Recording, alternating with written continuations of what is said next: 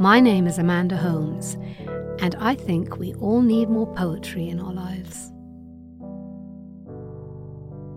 We recently received a beautiful letter from one of our listeners telling us how much she appreciated the podcast and also suggesting that we share Oxcart Man by Donald Hall. Donald Hall produced over 50 books, almost half of them poetry collections, and wrote beautiful essays, 2 of which you can read on the American Scholar website that we've linked in the show notes. He was married to the poet Jane Kenyon, and he served as U.S. Poet Laureate from 2006 to 2007. Incidentally, he wrote a children's book which was also entitled Oxcart Man, which was illustrated by Barbara Cooney and won the 1980 Caldecott Medal. So here by request is his poem, Oxcart Man. In October of the year he counts potatoes dug from the brown field, counting the seed, counting the seller's portion out, and bags the rest on the cart's floor.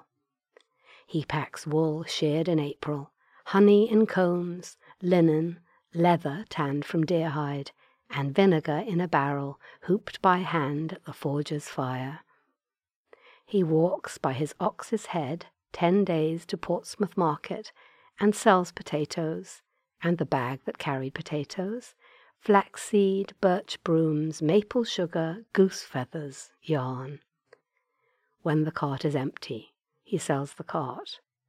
When the cart is sold, he sells the ox, harness and yoke, and walks home, his pockets heavy with the year's coin for salt and taxes.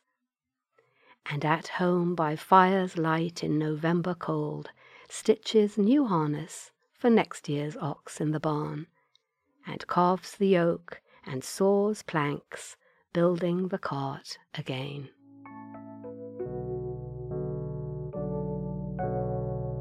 Thank you for listening. If you have any comments or suggestions for poems you'd like me to read, we'd love to hear from you. You can send us an email at podcast@theamericanscholar.org or comment on our website, theamericanscholar.org.